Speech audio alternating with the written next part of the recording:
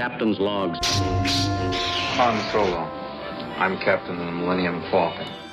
This is Captain Jean-Luc Picard of the Federation starship Enterprise.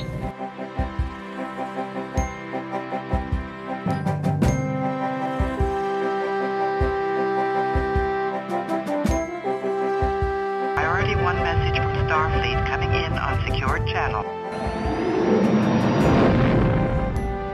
You're listening to Captain's Logs and Lightsabers, part of the Geek News Now podcast network. Hello, and welcome to episode 11 of Captain's Logs and Lightsabers. If this is your first time listening to our show, we are the podcast that talks about both Star Trek and Star Wars in the same show.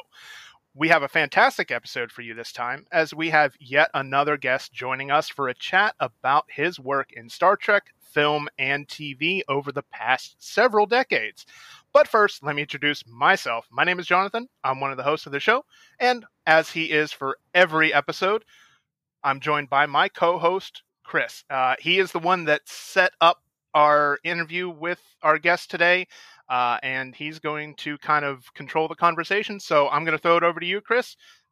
How you doing, man? I'm doing great. It's been a while. How have you been? You know, I have been very, very busy, as I know you have. I think what you've done over the past several weeks has been a lot more fun than my life. So, please, if you want to tell us a little bit about what you've done the past several weeks, and then we can kind of get into everything. Go ahead. Sure. Well, so in the last 6 or so weeks, I've been to Steel City Con. I went to Ocean City, Maryland with the wife. We adopted 2 cats while we were out there. And they survived the 6.5-hour trip home, which was wonderful. A lot of family visiting. My twin brother, Matt, came home from the Navy. He's in Seattle right now, so got to see him for a while. And then last week, I went to a Star Trek convention in Edison, New Jersey. Got to meet Terry Farrell, get my picture with her to add to my collection. So it's been a pretty wild last couple of months. But we're all back and definitely looking forward to talking with today's guest. Our guest today was born in Birmingham, Alabama, but moved to Hollywood at the age of 2. He's a 4-year veteran of the United States Marine Corps, earning the rank of sergeant. Our guest discovered acting after his military service ended when he appeared in a stage show for a director friend of his. The die was cast. He earned his Associates of Arts degree from Los Angeles Valley College and spent some years performing in live theater throughout the Western United States. He earned his first television role on the show Hooperman, starring the late John Ritter. Since then, our guest has been acting in television and film over the course of the past 3 decades. Chances are, if you've watched any television before, you've probably seen our guest today. To Star Trek fans, our guest first appeared in Star Trek VI, The Undiscovered Country, as Lieutenant Commander Dimitri Valtain, a bridge officer on the USS Excelsior under the command of Captain Sulu. 5 years later, he got to reprise that role in an episode of Star Trek Voyager's 3rd season entitled Flashback. But he also appeared on an episode of Deep Space Nine a couple of years prior. Please welcome our guest, Jeremy Roberts. How are you doing today, sir? Oh, hey. How you guys doing? Very well. Very well. Great. Well, first we want to wish you a very happy birthday this week, and we want to thank you very much for taking time out of your busy schedule to chat with us here on our small podcast. Yeah, busy schedule. Eating cake and cheeseburgers. Yesterday was also the National Cheeseburger Day, which always makes me happy. Oh, really? Any special place you got the cheeseburger from? No, I made him at home. Made him at home. You know, I didn't feel like getting out. Getting out nowadays is difficult, so. It sure is. It sure is. Well, again, thank you very much for spending part of your happy birthday weekend with us here. Sure. So I wanted to just kind of dive into some basic questions here. Hard to believe that we're coming up on the 30th anniversary of Star Trek VI. Star Trek audiences first saw you as Lieutenant Commander Valtain. So what drew you to that project back then, and what are your recollections about winning the role and making the film? It's just funny when you ask about being approached. Any actors, dreaming of being approached, for anything. But mine didn't occur. I fell in love with Star Trek the first time it aired when I was going to turn 12 about a week later. I've been in love with it, a science fiction buff forever, and I fell in love with it. I wasn't going to act then, but I've loved it since. Kind of out of your mind, except in, let's go watch the next one. And I found acting. Still wasn't really thinking of Star Trek, but then once you start getting the work and then you hear, they're going to do a Star Trek 6, you go, I could actually be in it if they let me. And I went, it ain't going to happen. And the next thing you know, my agent says, well, it's only like 5 or 6 lines. And I didn't care. It didn't matter if I got seen or I got to meet any of them on it. It was going to be thrilled to me. So when I got it, I was glad it approached me, and I did it right, I guess. Oh, that's wonderful. That's wonderful. And you definitely did a great job in your role in the film. Definitely the character has stayed in people's minds over these years. So tell us, what was it like working on the Star Trek 6 set? Oh, man. Well, I guess I don't ever get tired of telling this story, because who wouldn't if you're a fan of it? Exactly. And I'm not just lucky enough to have been in one, 3 of them. I was a fan. That's what it began. And so when I'm on the set of the Excelsior, it's just that there's that captain's chair and Sulu sits in it, and that's about it. And then they shut the set down one day for a period while in walks the doors from the outside, 2 gentlemen, and the sun is coming in from the outside. It sounds like a movie. And everybody stopped, and we look at the door, and in walks these 2 gentlemen, and it's obviously, when they hit the light, it's Shatner and Nimoy. And, it's like a hush over the entire crew and everybody, although they've all worked with them, so I don't know. Maybe they were all fans. I got chills each time I think about it. And just watching them come in, they sit down at the captain's chair, and they're there so that they can take pictures of them to see that the costume is all correct and their hair. And they weren't going to shoot that day, but because we don't ever meet in the movie. But I got to meet them that day and got to sit in a chair and be photographed with them. So I understand getting that photo, man. It's kind of how I started in the business. I didn't get a job. I thought, well, what if I only get one job? I want to have one picture. So I started getting 8x10s of actors. Like John Ritter was the first one. And that I had brought on, with me in case I got to meet, Captain and Spock. So, yeah, that was my first. So I actually got to sit in one of the chairs that they were in. It sounds like a nerd. I'm like a geek. But, yeah, I still get it when I'm watching the TV show now. You're in great company here with us nerds and geeks. So, absolutely. I mean that respectfully, very respectfully. Of course, absolutely. Yep, and that's it's something to be proud of. It actually seems to be growing, the phenomenon of being a geek or a nerd at this point. I wear that badge very proudly. I'll tell you that. If you saw my offices at my 2 jobs, you'd see it. It would be stick out to you. So you were just saying about that fan experience being on set. When I was at the Star Trek convention last week, I actually got to touch one of the control panels from an episode of Star Trek Enterprise that dealt with the Romulans. And when I was touching the buttons, obviously I know they didn't do anything, but I was pretending to be a Romulan there, and I was like, holy crap, I can't believe I'm touching something that was on set. What was that like, being able to sit on the Excelsior bridge and touch the controls and watch the monitors? Well, it's like a kid in a toy factory. I mean, I had I remember, God, it sounds terrible. Everybody was probably thinking it, but with the guards and security there with weapons and, they were not going to let those tunics go. So I knew there's no way I was going to get that.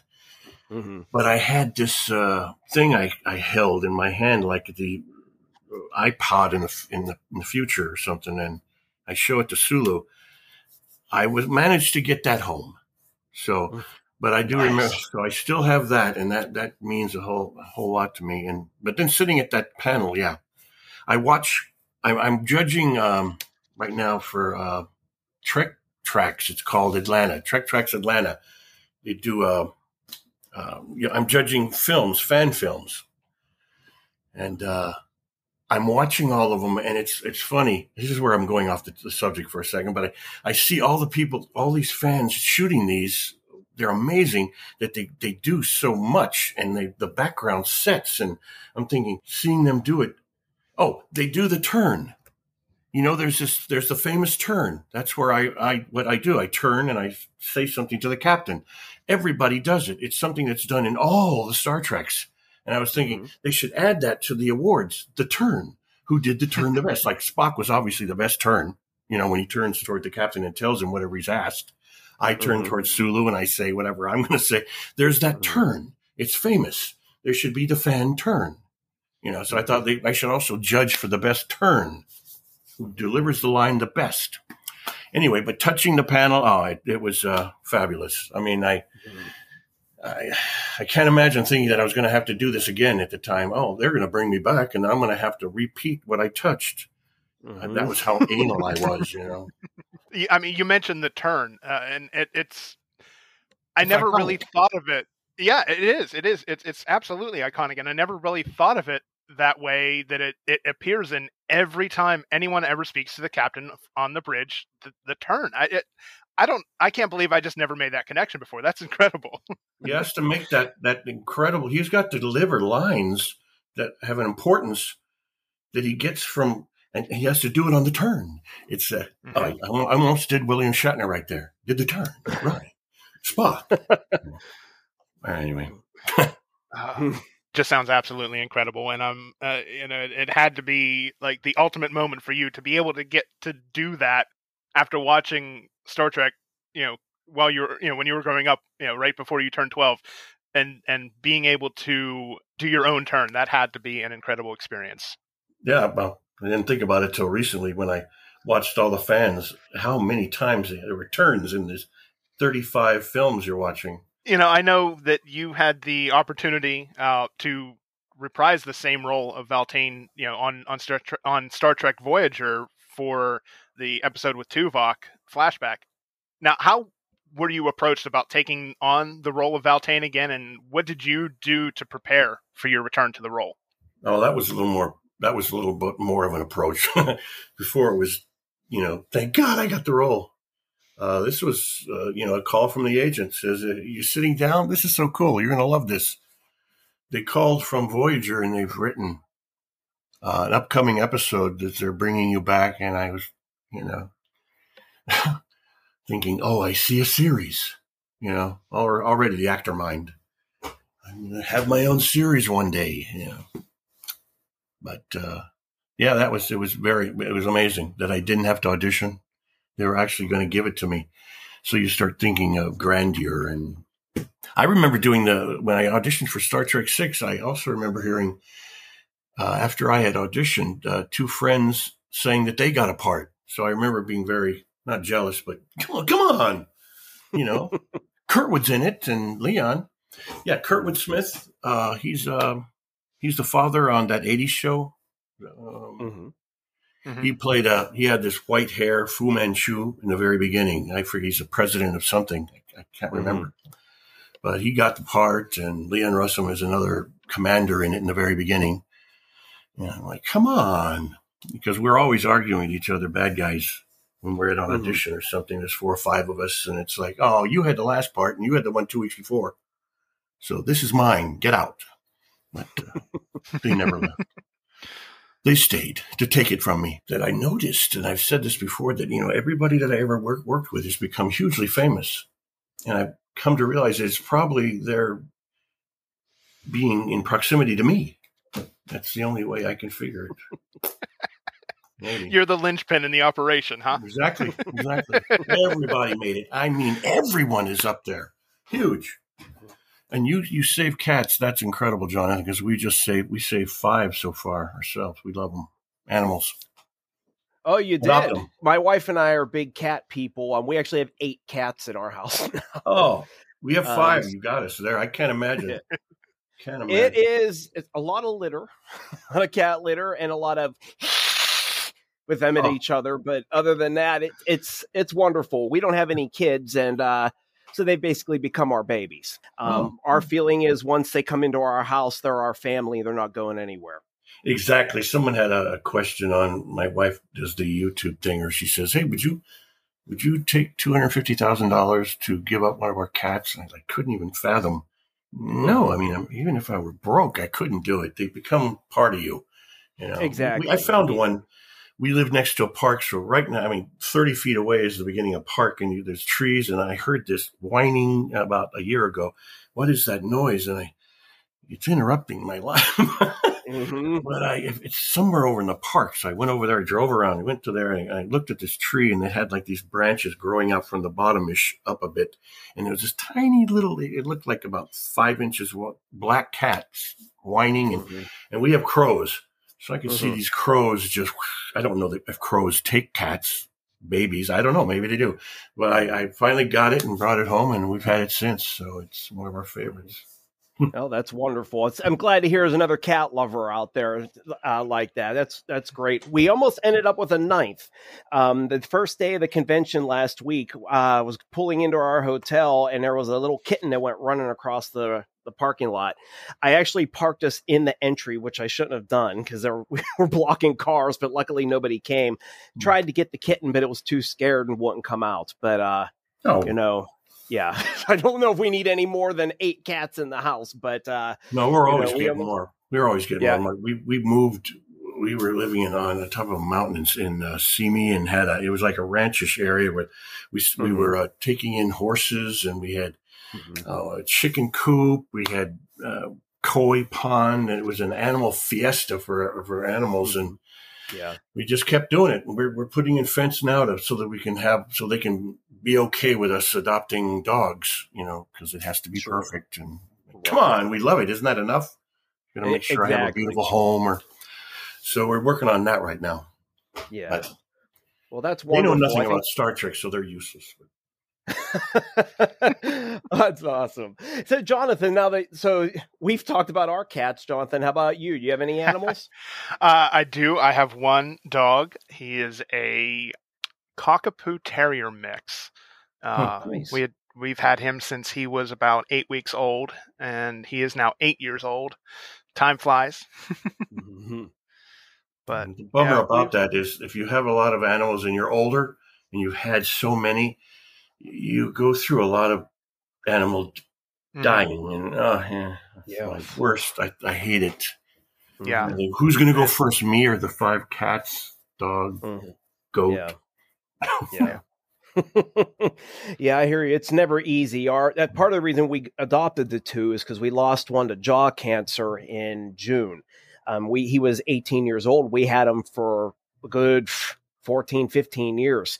It never gets easy, but we've said to each other, we would rather have all the memories with the cats and eventually lose them than not have any at all and never have those memories, So right.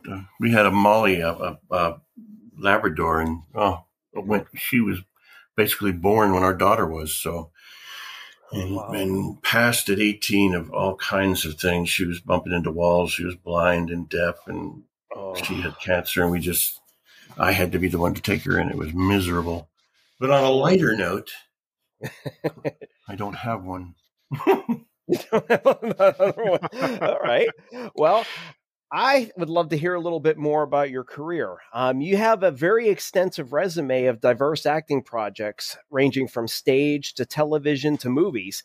So I would love to know, so what factors led to you becoming an actor? I bet it was is it fate? No, it's when you have dreamed it. I didn't know I dreamt it. I had a reoccurring dream most of my life.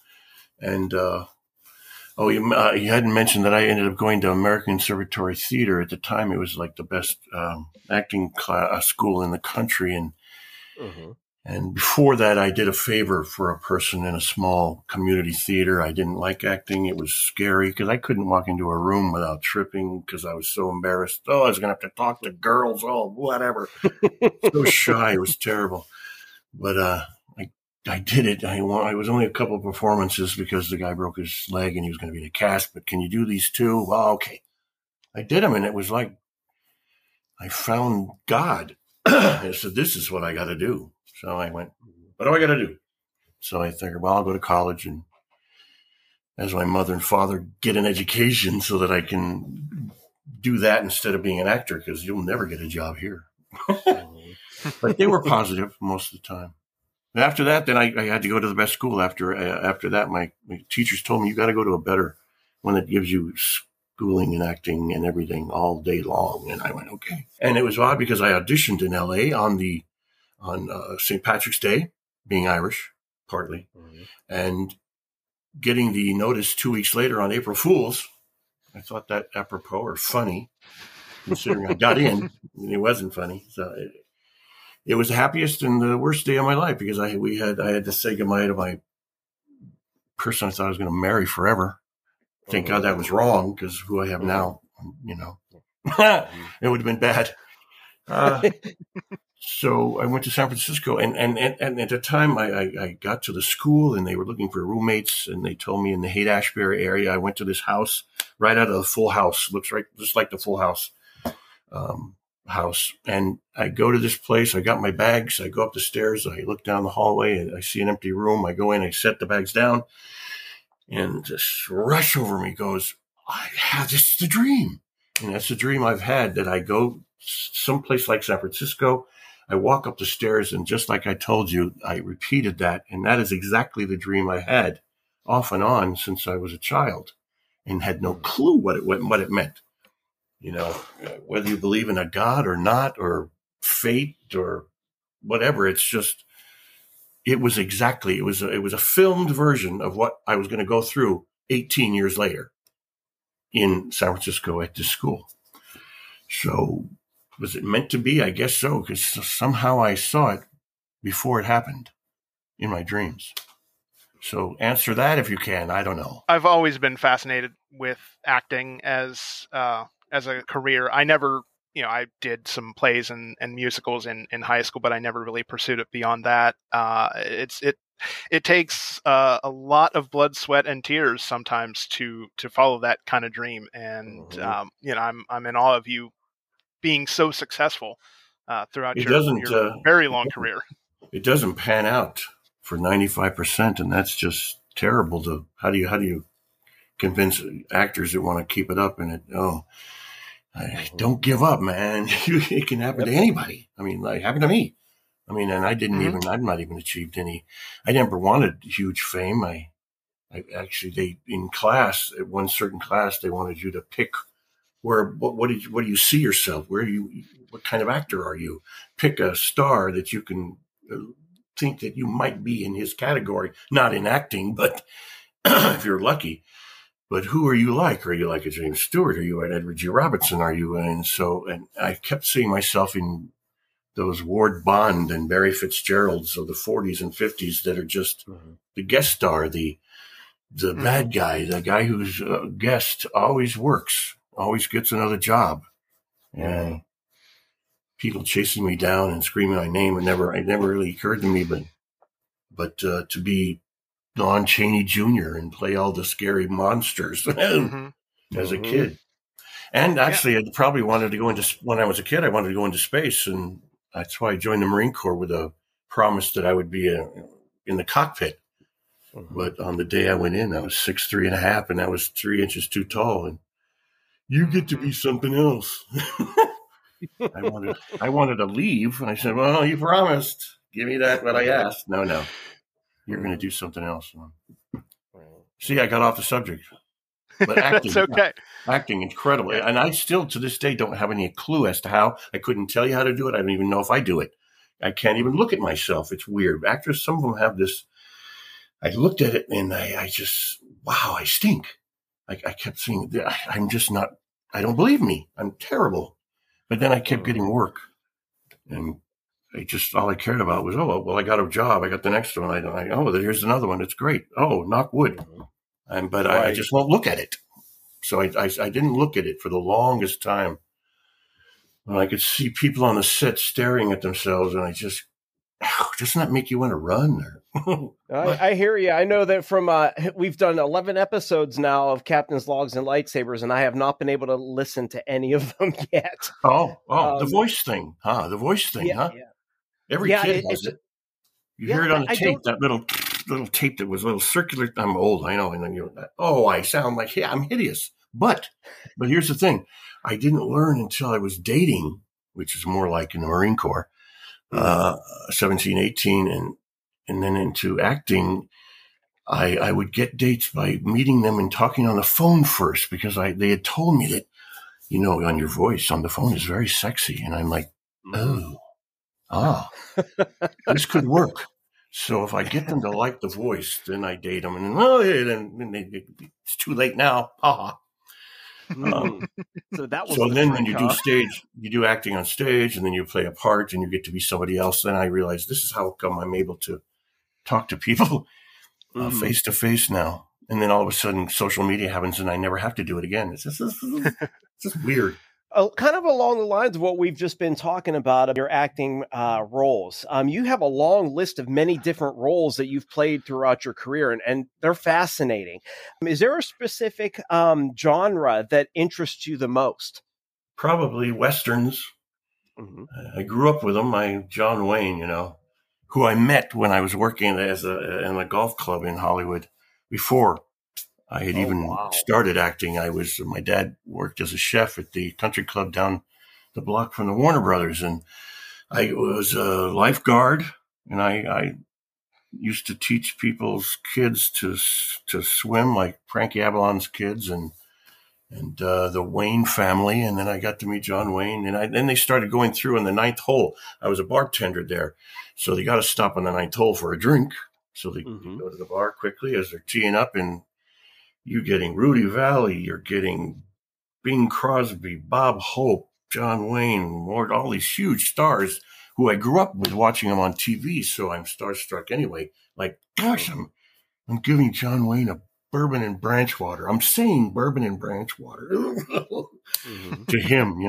It was amazing. So anyway, what did that have to do with? Oh, I don't know. Your favorite genres? Western, any Western. Yeah. See if I could get the thread and write it down right before. Don't forget, we're talking about Westerns, you old. I'm wondering if I can remember lines anymore when I start going back to work. But yeah, Westerns. And then, of course, it was ruined for me when I got married, and my wife was a huge vegetarian, likes animal. I never disliked animals. They just always seemed to love me. I didn't go away. Quit staring at me. Get a life. Come on. I've already taken you out. But then her influence and these cats and animals and rescues, and I found myself watching a Western. Let's pick one: The Searchers or John Wayne, and I'm upset because the cattle are falling down, the horses are falling over in a fight, and I don't care that the Indians or the cowboys are getting killed. It doesn't matter. The animals. So I couldn't watch it. Sort of ruining it for me. But Westerns would be what I'd pick. I did a series once that CBS ended up picking Dr. Quinn, Medicine Woman. They had to pick between two, and it was between that show and our Western about a dark family. But I loved it. We got to live for a month or so while we shot these episodes. It was called Lone Justice. At the time, it was called something else, but we shot it in Willieville in Austin, Texas, where, I got to meet Willie Nelson. This is the thing about the career is that, by the way, it's a 20-year career because I retired 10 years ago. So, I know that doesn't mean anything, but it was actually, I've only been doing it for 20. And then I stopped 10 years ago and went back to Alabama and lived with my parents because they were getting older. But it was the greatest 5 years of my life because I got to spend it with them before they passed. But, that's nice that you got to go back to Alabama where you were born. Now, did your parents move back to Birmingham? Is that and then they did when I was after I got out of the Marine Corps? I was 21 or so. 21. Yeah, I came back and got to Hollywood, and they were living in Silver Lake. They said, "Oh, we're moving back to Alabama," and I went, "Don't think so." I didn't want to go back, and I didn't know what I would do there, and I didn't know what I was going to do. So I thought I'd stay in Hollywood, and I didn't even know if I was going to. What I was going to do. I still worked at that golf club, but I don't know. Fate had a hand. I mean, I have the. I forgot what it's called, but it's like the Bible of Star Trek. It's got everything that was ever in a Star Trek in it. And I went and bought it because I wanted to look, I'm in it. My name. I'm in Star Trek. Oh, I know, it's silly. It's silly. It isn't silly. It's incredibly important. On my birthday, I couldn't believe how many people reached out and said happy birthday. It made me feel amazing. It was just. Now, do you have any one specific role that you've played throughout your career that has kind of become a personal favorite of yours, whether it's, because of the show or because of a story or an experience that you had on set? Well, let's see. Should it be a Star Trek? Yeah, that would be the best answer. And it probably would be the answer because of so many connections to it, and that I got to do 3 different ones. And that'd have to be the best because of what it meant when I got on the set and having met these just actors that were on the first Star Trek. And there was a connection with Star Trek in that when I was younger, and I tell the story, I hope it's not too long, but it's, I had a childhood idol, and it was Frank Gorshin. And because he used to do those imitations of great stars that I love, Burt Lancaster and blah. Anyway, as I'd watch him every night I could when he was on Johnny Carson or Jack Parr, maybe even that far. And my parents would let me stay up and see him. And anyway, he also ended up getting on an episode of Star Trek, Let This Be Your Last Battlefield. He was the Bell. He had a white face on one side and black on the other. It was a big episode. Oh, yes. And that was it. That was, I still love the guy. And then, I don't know, 20 years later, my mother-in-law is dating a guy, and he turns out to be Frank Gorshin. And within months, they're talking about getting married. And I'm going, my gosh, my father-in-law is going to be the Riddler. The Riddler is my father-in-law. I couldn't speak. I was having lunch at our house with all the animals, and we're drinking drinks together, and he's talking about the wedding, and I cannot get over who is sitting over there, This is my idol. You were, I refrained from trying to do impressions at all, but just do Burt Lancaster. I couldn't, I didn't, but it was, you were in Star Trek. And then, of course, we could talk about me being in it and his stories that he had about it. And, see, that's the thing that makes it the best, because there's so many facets of it. That Star Trek was the best. But I think as another one is Herbie. I think Herbie Fully Loaded is kind of big because I got to be funny and not a murderer or a drug addict or an alien or a crazy person people are chasing down an alleyway with a gun. Which my daughter could never see me. She'd always ask, "Can I go on the set?" And I'd have to think, am I shooting a family of 3? No, not today. Or I'm cutting off a guy's head on some show. Not today. But she got to go on Herbie Fully Loaded. And that was, she got to play on a skateboard with Lindsay Lohan, and it was heartwarming. Wow. Sounds like it. And it was a comic part. I got to play funny. I got to be Crazy Dave, who gets his butt kicked by a Volkswagen. So that was kind of fun. Nice. Yeah, that one of the I guess the downsides to being a character actor is that you often have to play the bad guy, the one that everybody loves to hate, right? Oh yeah, it's the best.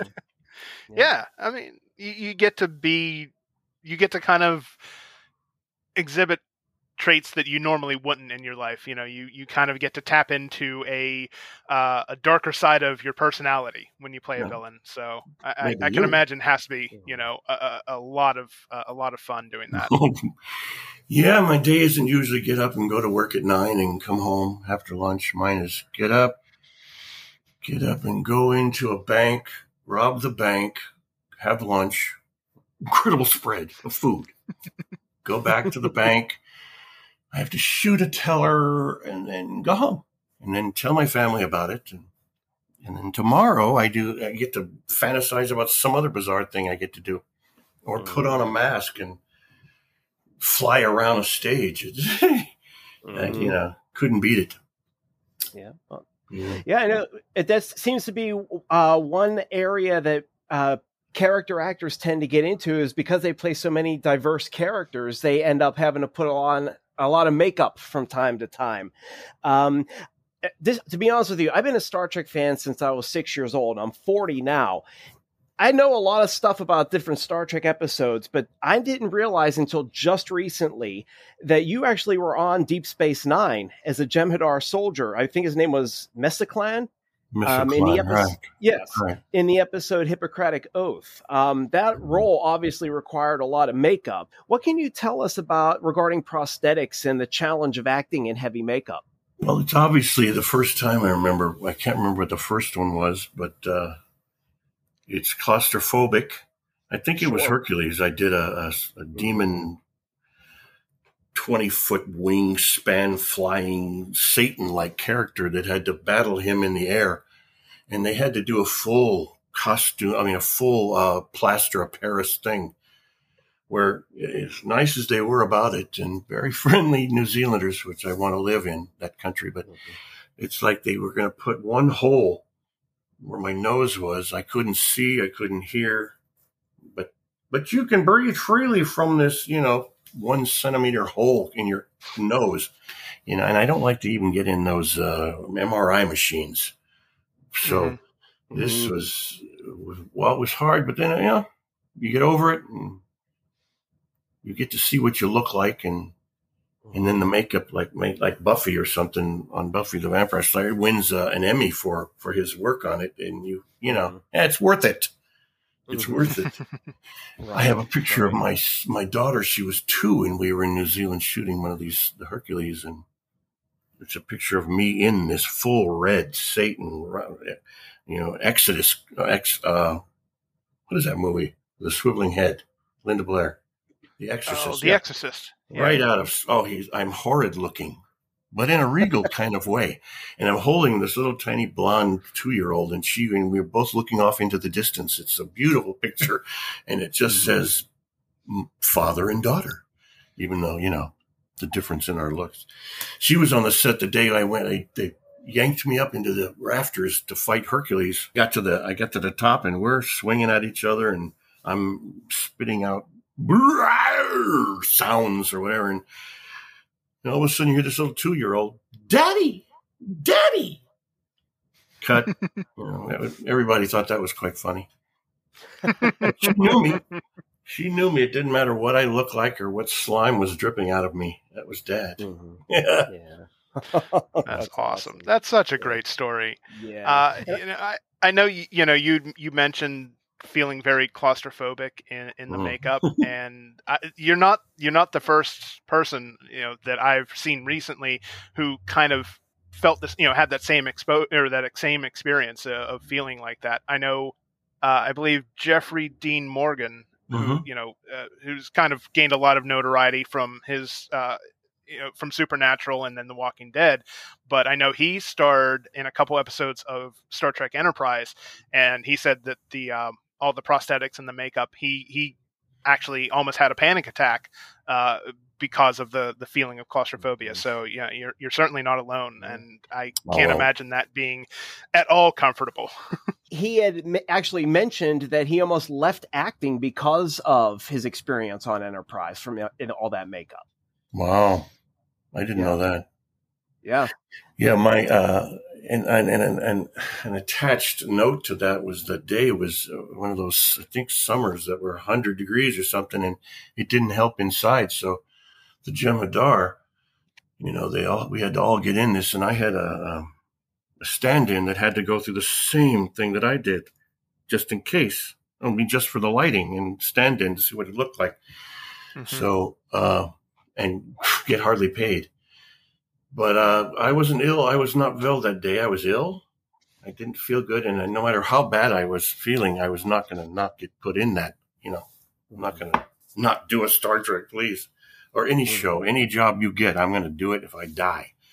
And that's happened a few times. But anyway, so I tell the makeup person, and she or he, I think, works out a zipper in the back so that it can be released quickly up the top of my head. And since they're not shooting behind us, in case I needed to regurgitate if I felt that ill, which unfortunately I tried holding it in. We'd shot a few scenes, but this day I just couldn't handle it. And I remember grabbing my hand to my face, and she saw it, and they ran over and took me off to the side where I ripped that thing off and filled the Deep Space Nine trash can. And they talked it over, and they couldn't put me back in it. So the guy next to me, I wish I knew his name today. If I ever could find it out, I liked it because he got his SAG card. Mm-hmm. He got to continue the role. And I watch it to this day. I can't when I do look at it because I can watch myself when I'm behind a mask. Mm-hmm. I'm not sure if I can see where I'm in it. And I know I am because I can hear my voice at one time.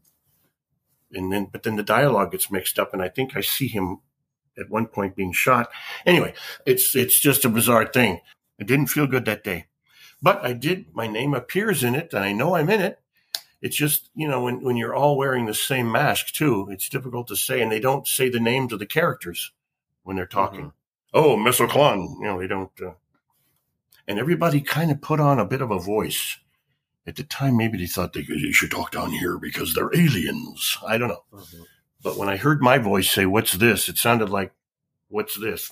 Mm-hmm. I went, I think that's me. You had mentioned a little earlier about appearing on Buffy the Vampire Slayer. I know that you were in an episode of the show, and then you got to reprise your role. You got to record some dialogue for a video game where you reprise the same character. Can you kind of tell us any similarities and differences between appearing on camera versus recording dialogue in a recording booth for a video game? I don't think there was much of one, other than I wanted to make sure that I gave him the same voice that appeared in the show. And as long as it is with every actor should, whatever the director says, if he doesn't say you stink or we're moving on, then I did it right, I guess, or they're happy. I mean, like repeating Voyager from the Star Trek 6, I wanted it to be exact. I mean, I don't want anyone to be able to say, because I do that all the time to every movie, every show. Oh, did you see that continuity mistake? The cigarette was this wide, or, the wick only went down to there. I ruin things for my wife. So you had mentioned during the interview here that you've been retired from acting for the last 10 years. Star Trek is actually, as you know, has returned after a 12-year hiatus in 2017. So I was just curious, what are some of your thoughts on the new series? And even though you say you've retired, would you be interested in a role in one of those series? Oh, definitely. I wasn't thinking of ever coming back, but then I thought at 55, let's just take the pension and all, because I may not make it. I never saw myself getting to 60. But now that I'm at 67, I'm going all the way to 100. So you're not going to mess with me now. Now that I'm back.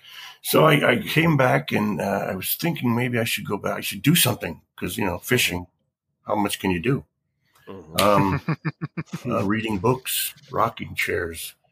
And then all of a sudden there's a pandemic thing, and that screwed it all up. Yeah. So sure. We've been hanging out inside a lot, and I started doing interviews to get myself back in. And I got I guess it's a comic book convention agent who's going to start sending me out. I've done a few things, but as soon as you're able to go out and go, I don't know. anyway, I'll start going back. And then about the show, this is embarrassing, but I haven't seen it yet. This is Discovery, right? And yes. I haven't watched it yet because I'm still in that 11-year period. It seemed that Hollywood changed, that drive to LA or go through the Hollywood, the freeways. It's busy and I've got to go to an audition. You spend an hour there, you go home and they call you on you're filmed there. Now it seems from my friends that are acting, and a friend of mine, he's in Bosch. He plays one with the Crate and Barrel. He's telling me about how it's different, and you do your audition at home on your phone. I'm like, my phone? You kidding? I've got to set up a little studio in my home. It's a whole, and how you get through social media. They get to know you. Your agents look at you at IMDb, and it's a whole new world of Hollywood for me at 67. So I have to even get a new picture. So that had all gone in my life. I never thought I was going to have to go get a photographer and get an 8x10 and then send my resume out and see if anybody wants somebody this age. And because when I first came back and the pandemic hadn't happened, my agent had sold his business. He'd been in the business for 80 years. He was forever. He sold it some, and I called them to do you need?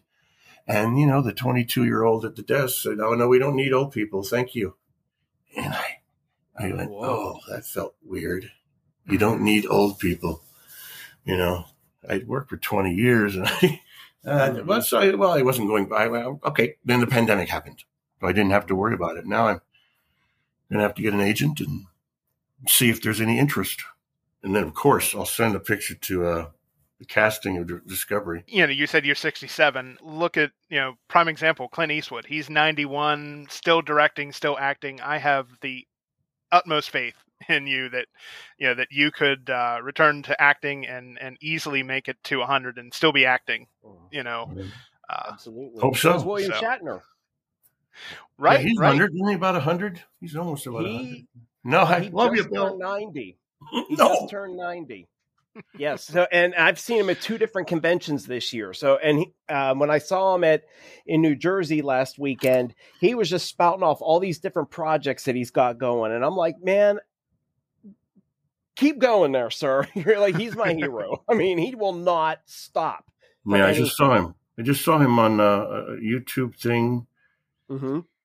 What was it? He was reviewing people that did impressions of him. I didn't know why he was doing it, but it was funny. Putting him down for this or that. That's not correct. Mm-hmm. I mean, when the best. There you go. I mean, with William Shatner, when I saw him in June, he actually came with some kind of sling or brace around his arm. And of course, we were all wondering what had happened. And he told us, "Oh, I was just out riding horses and I fell and the horse trampled me." And he still came to the convention. Nothing stops the man. That just amazes me. I saw him once, oddly enough, when you mentioned riding horses. Mm-hmm. I went to a friend's house and they had a big property out the back. And I want to say Santa Barbara-ish, but I can't remember. It's so long ago. And they walked us out to the back end of the property, which went straight down to another person's on the mountain. And there he is. That's William Shatner's ranch, I guess, because he has horses. And mm-hmm. I saw him walking around with the horses. So it was never knowing once that I might actually go be in a movie with him. Mm-hmm. And then I wouldn't. Well, that's the funny thing about it is I was going to be, I was going to hopefully from my childhood wanting to be into space kind of with the Star Trek fan thing. And then I was in the Marine Corps that I possibly fly a jet and then I might be an astronaut. Who knows? That was all fantasy. And then the next thing, 10, 20 years later, you're on the deck of the Excelsior flying a saucer of my own in another way. Yeah, exactly. Well, you have said you served in the Marine Corps back in the past. First of all, thank you very much for your service. Having my twin brother being in the Navy, I know the sacrifice that is made by our servicemen and by the families. So thank you very much. So what can you tell us about what led you to becoming a Marine? Spend time in front of a TV with your dad, and he was heavily Republican, and he was an ex-serviceman too, and you see it all going on and want to be part of it. And college was basically this first college I went to in LA. It was more of a pinball place. I kept ditching, so I didn't realize that I wasn't ready for college. Or I said, well, what do I want? I want to serve. I want to go. I want to help. And I went, well, so I joined. My dad, put his signature to let me go in early. And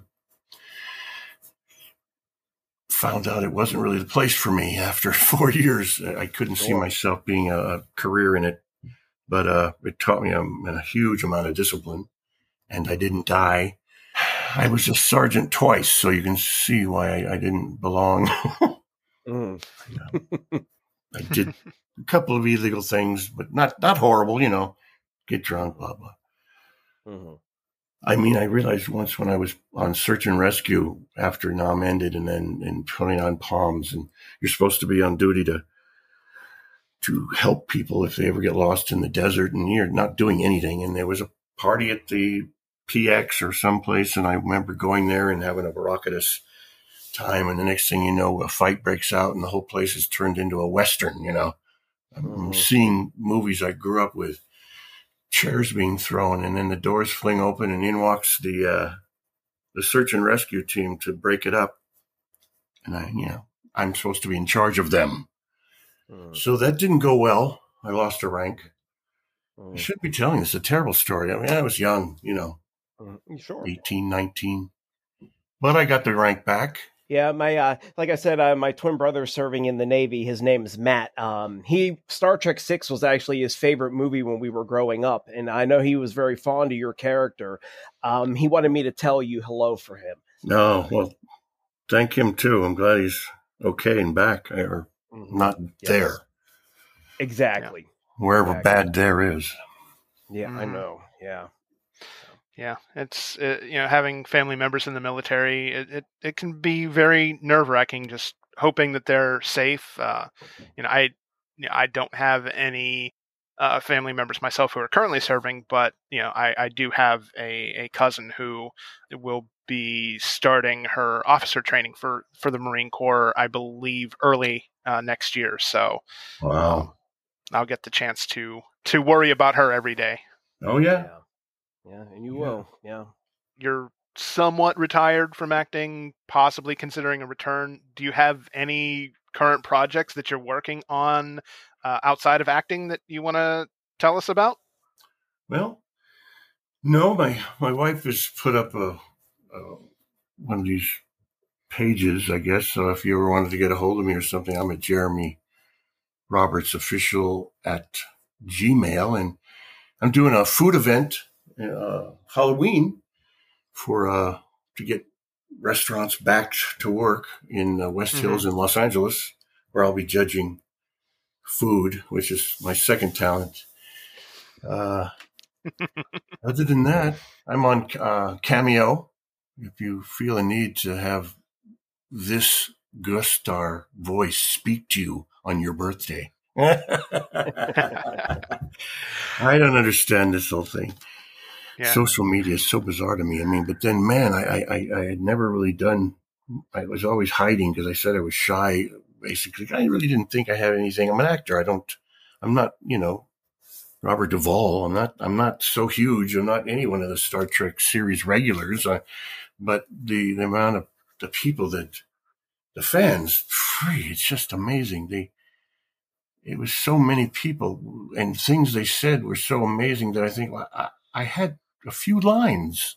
It's not really but then I can see it in shows I grew up with. I mean, it could have been Andy Griffith, or it could have been the Rifleman, or that guest star. It's that small person that came in, not a small person, but a smaller part, came into the show and moved it along a little, but isn't big enough to have all this adulation. It's too weird for me, and it's wonderful. My heart's exploding. I'm the Grinch, I guess. I found Christmas. Oh, Christmas Vacation. That's funny. Yeah. Oh, yes. As we were actually going to ask you about Christmas Vacation. It's definitely become a Christmas tradition here. So tell us a little bit about your role at that part of the movie. I know it was toward the end. The police came through the house and his wife's name? Ellen. Ellen was grabbing onto his crotch because they were all freezing. So it's a really great scene. So what are some of your recollections from doing the movie? Well, they just had so many people in that were, I feel like a gushing fan every time I'm in, because I just lucky enough to get, even if it's one or two lines, it's with somebody huge, or you get a Matlock and I get to do a scene or two Matlocks. I get to do a scene with Andy Griffith, I'm getting to meet him. I'm going to have lunch with this childhood. There were shows you watched. I watched Rifleman. I watched, Father Knows Best. I watched Andy Griffith, and they're huge. And here it is, I'm getting to do a scene with Dick Van Dyke or huge names. And there's 6 of them or 8 of them in one room. Oh. There's Herbert Marshall did The Defenders, John Randolph, Randy Quaid, Ellen. All of them were in Chevy Chase. It was phenomenal because for such an actor. And then I, with my tremendous dialogue I had, freeze, how bad could I be? But it was, oddly enough, I don't know why, but maybe it's something I said. We were at lunch and we were talking about gaming things, and I was so terrible with the new gaming things, PlayStations, I sucked. But Chevy Chase loved it. There's a golf game. You got to try it. And the next thing you know, he's asking me to the trailer. And I'm going to Chevy Chase's trailer, and we're playing a game with Saturday Night Live. He plays the president. He falls down the stairs. This is too big. This is too much. So I guess I felt bold, and I'm just joking. We're talking and laughing, and I'm like, this is just not happening. I'm here with Chevy Chase, and I got to tell my wife. I wasn't married then, but anyway, I got to tell somebody. But he, I guess, made me comfortable enough, and I just said, it's funny when I yell at you, freeze, and she's grabbing your crotch. We could get another joke out of it, I guess, what I was saying, but it's not really. Yeah, never mind. He goes, what? And I go, well, if when I yell freeze, when they're all jumping down the stairs and crashing through, instead of you freezing it with a hand on the crotch, they all freeze. The police just go, huh? And freeze, and then I look at him and go, not you, them. And he laughed and he went, that's funny. And that was the end of that. So we finished playing and went out to shoot. And he said, Jeremy, he clicks with the director. He goes, Jeremy.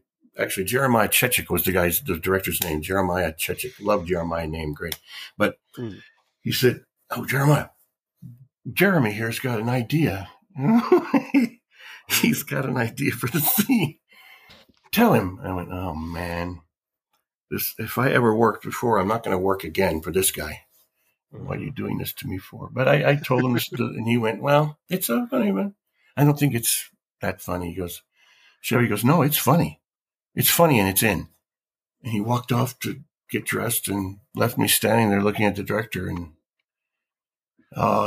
if looks could kill, I didn't ever work again for him, but I don't know if that was the reason. Although there was another story, which I won't get into now because it's just not. I almost got into a fight with one of the stuntmen on there because during the scene where we're singing to the heavens, he kept smacking the back of my head during the shoot, and I got a little angry, and we almost ended in fisticuffs at the end of the show, which didn't happen because he was like 5'6" and 7, and I was still 6'3". You said earlier that 95% of the people that enter acting as their career choice just end up not making it. And the fact that you kept getting work over and over and over again is just a testament to how well you perform at your, in the roles that you're in. I'm sure, that your agent has something to do with getting you roles as well, but you have to be impressing all of these, casting directors and episode directors for all the TV that you've done. I'm so grateful. Very, very.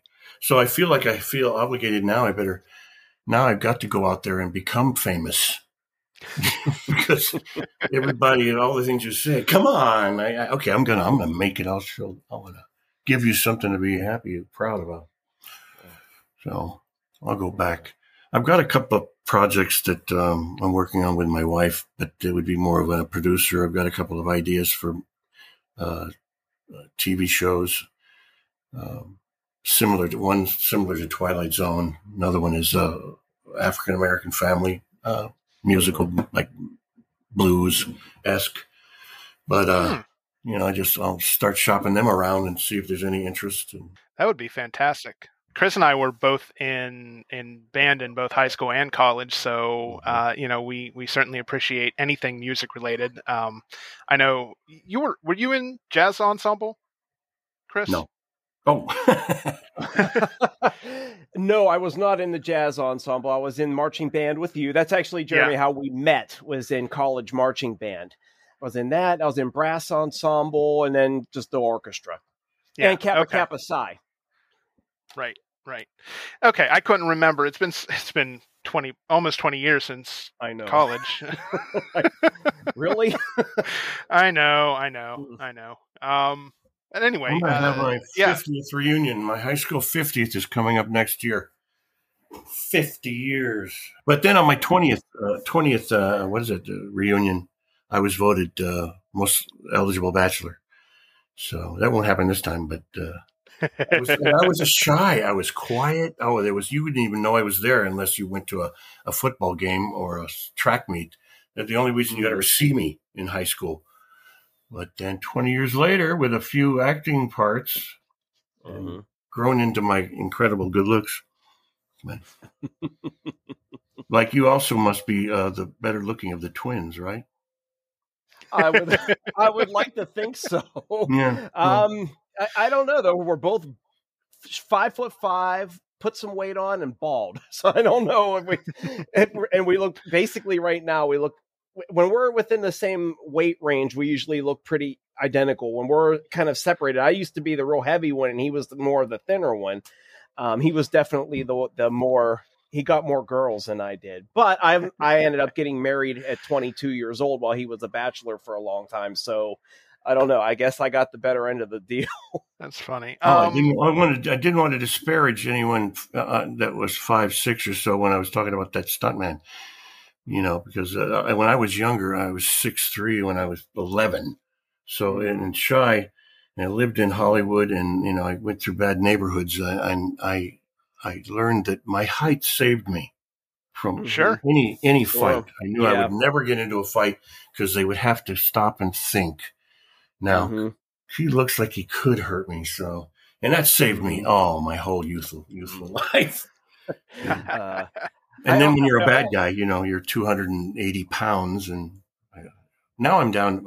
I've lost about 70 pounds, so I'm down to 240. Nice.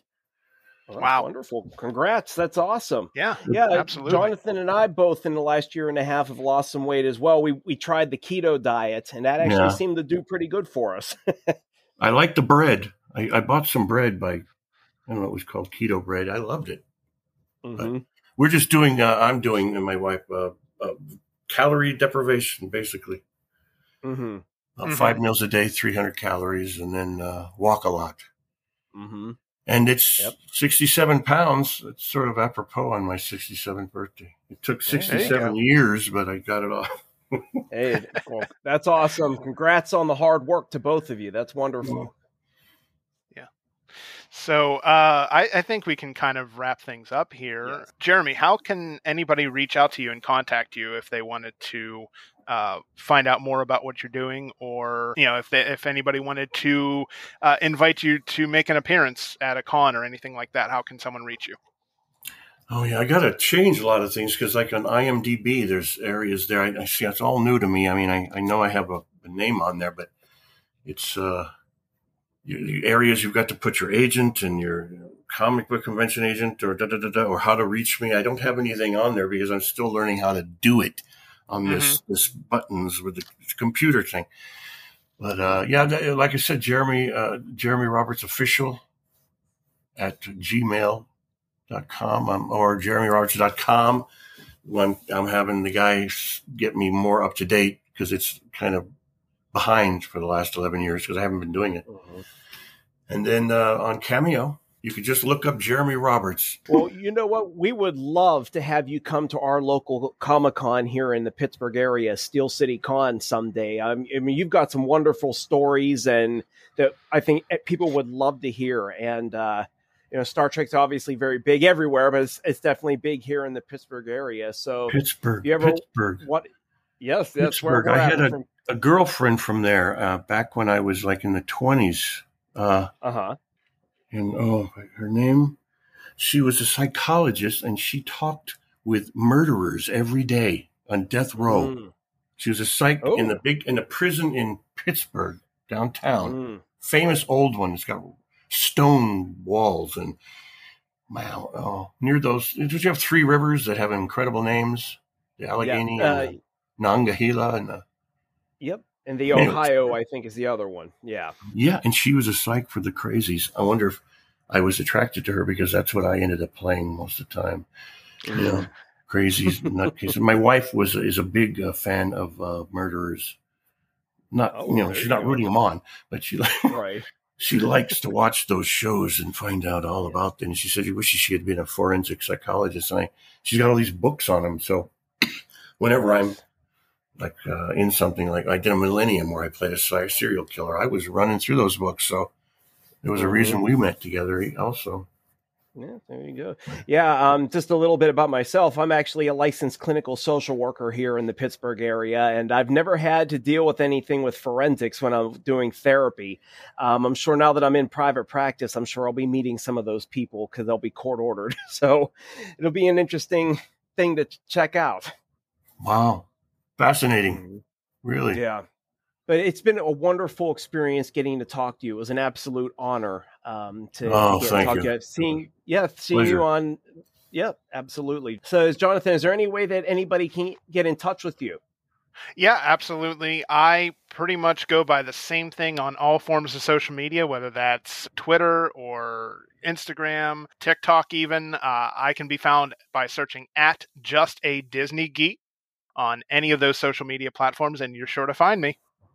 Oh, absolutely. And then anybody can find me. Just go on to Facebook, just type my name, Christopher Stough, Stough. You'll find my page. On Twitter, my handle is at ChrisStough1. Besides that, those two things on social media, I don't know anything else. The kids I work with always know all these things. And I'm like, what? What are you talking about? I barely know what TikTok is. Jeremy, thank you so much for joining us for this interview. We greatly appreciate the time that you spent with us on your birthday weekend. If you have any appearances, we'd certainly like to know about them and keep in touch with you. But until then, to our audience, thank you so much for tuning in to this episode of Captain's Logs and Lightsabers. This has been episode 11. We look forward to picking up that discussion where we left off several months ago. And until then, keep listening, and may the Force be with you. And live long and prosper. Adios.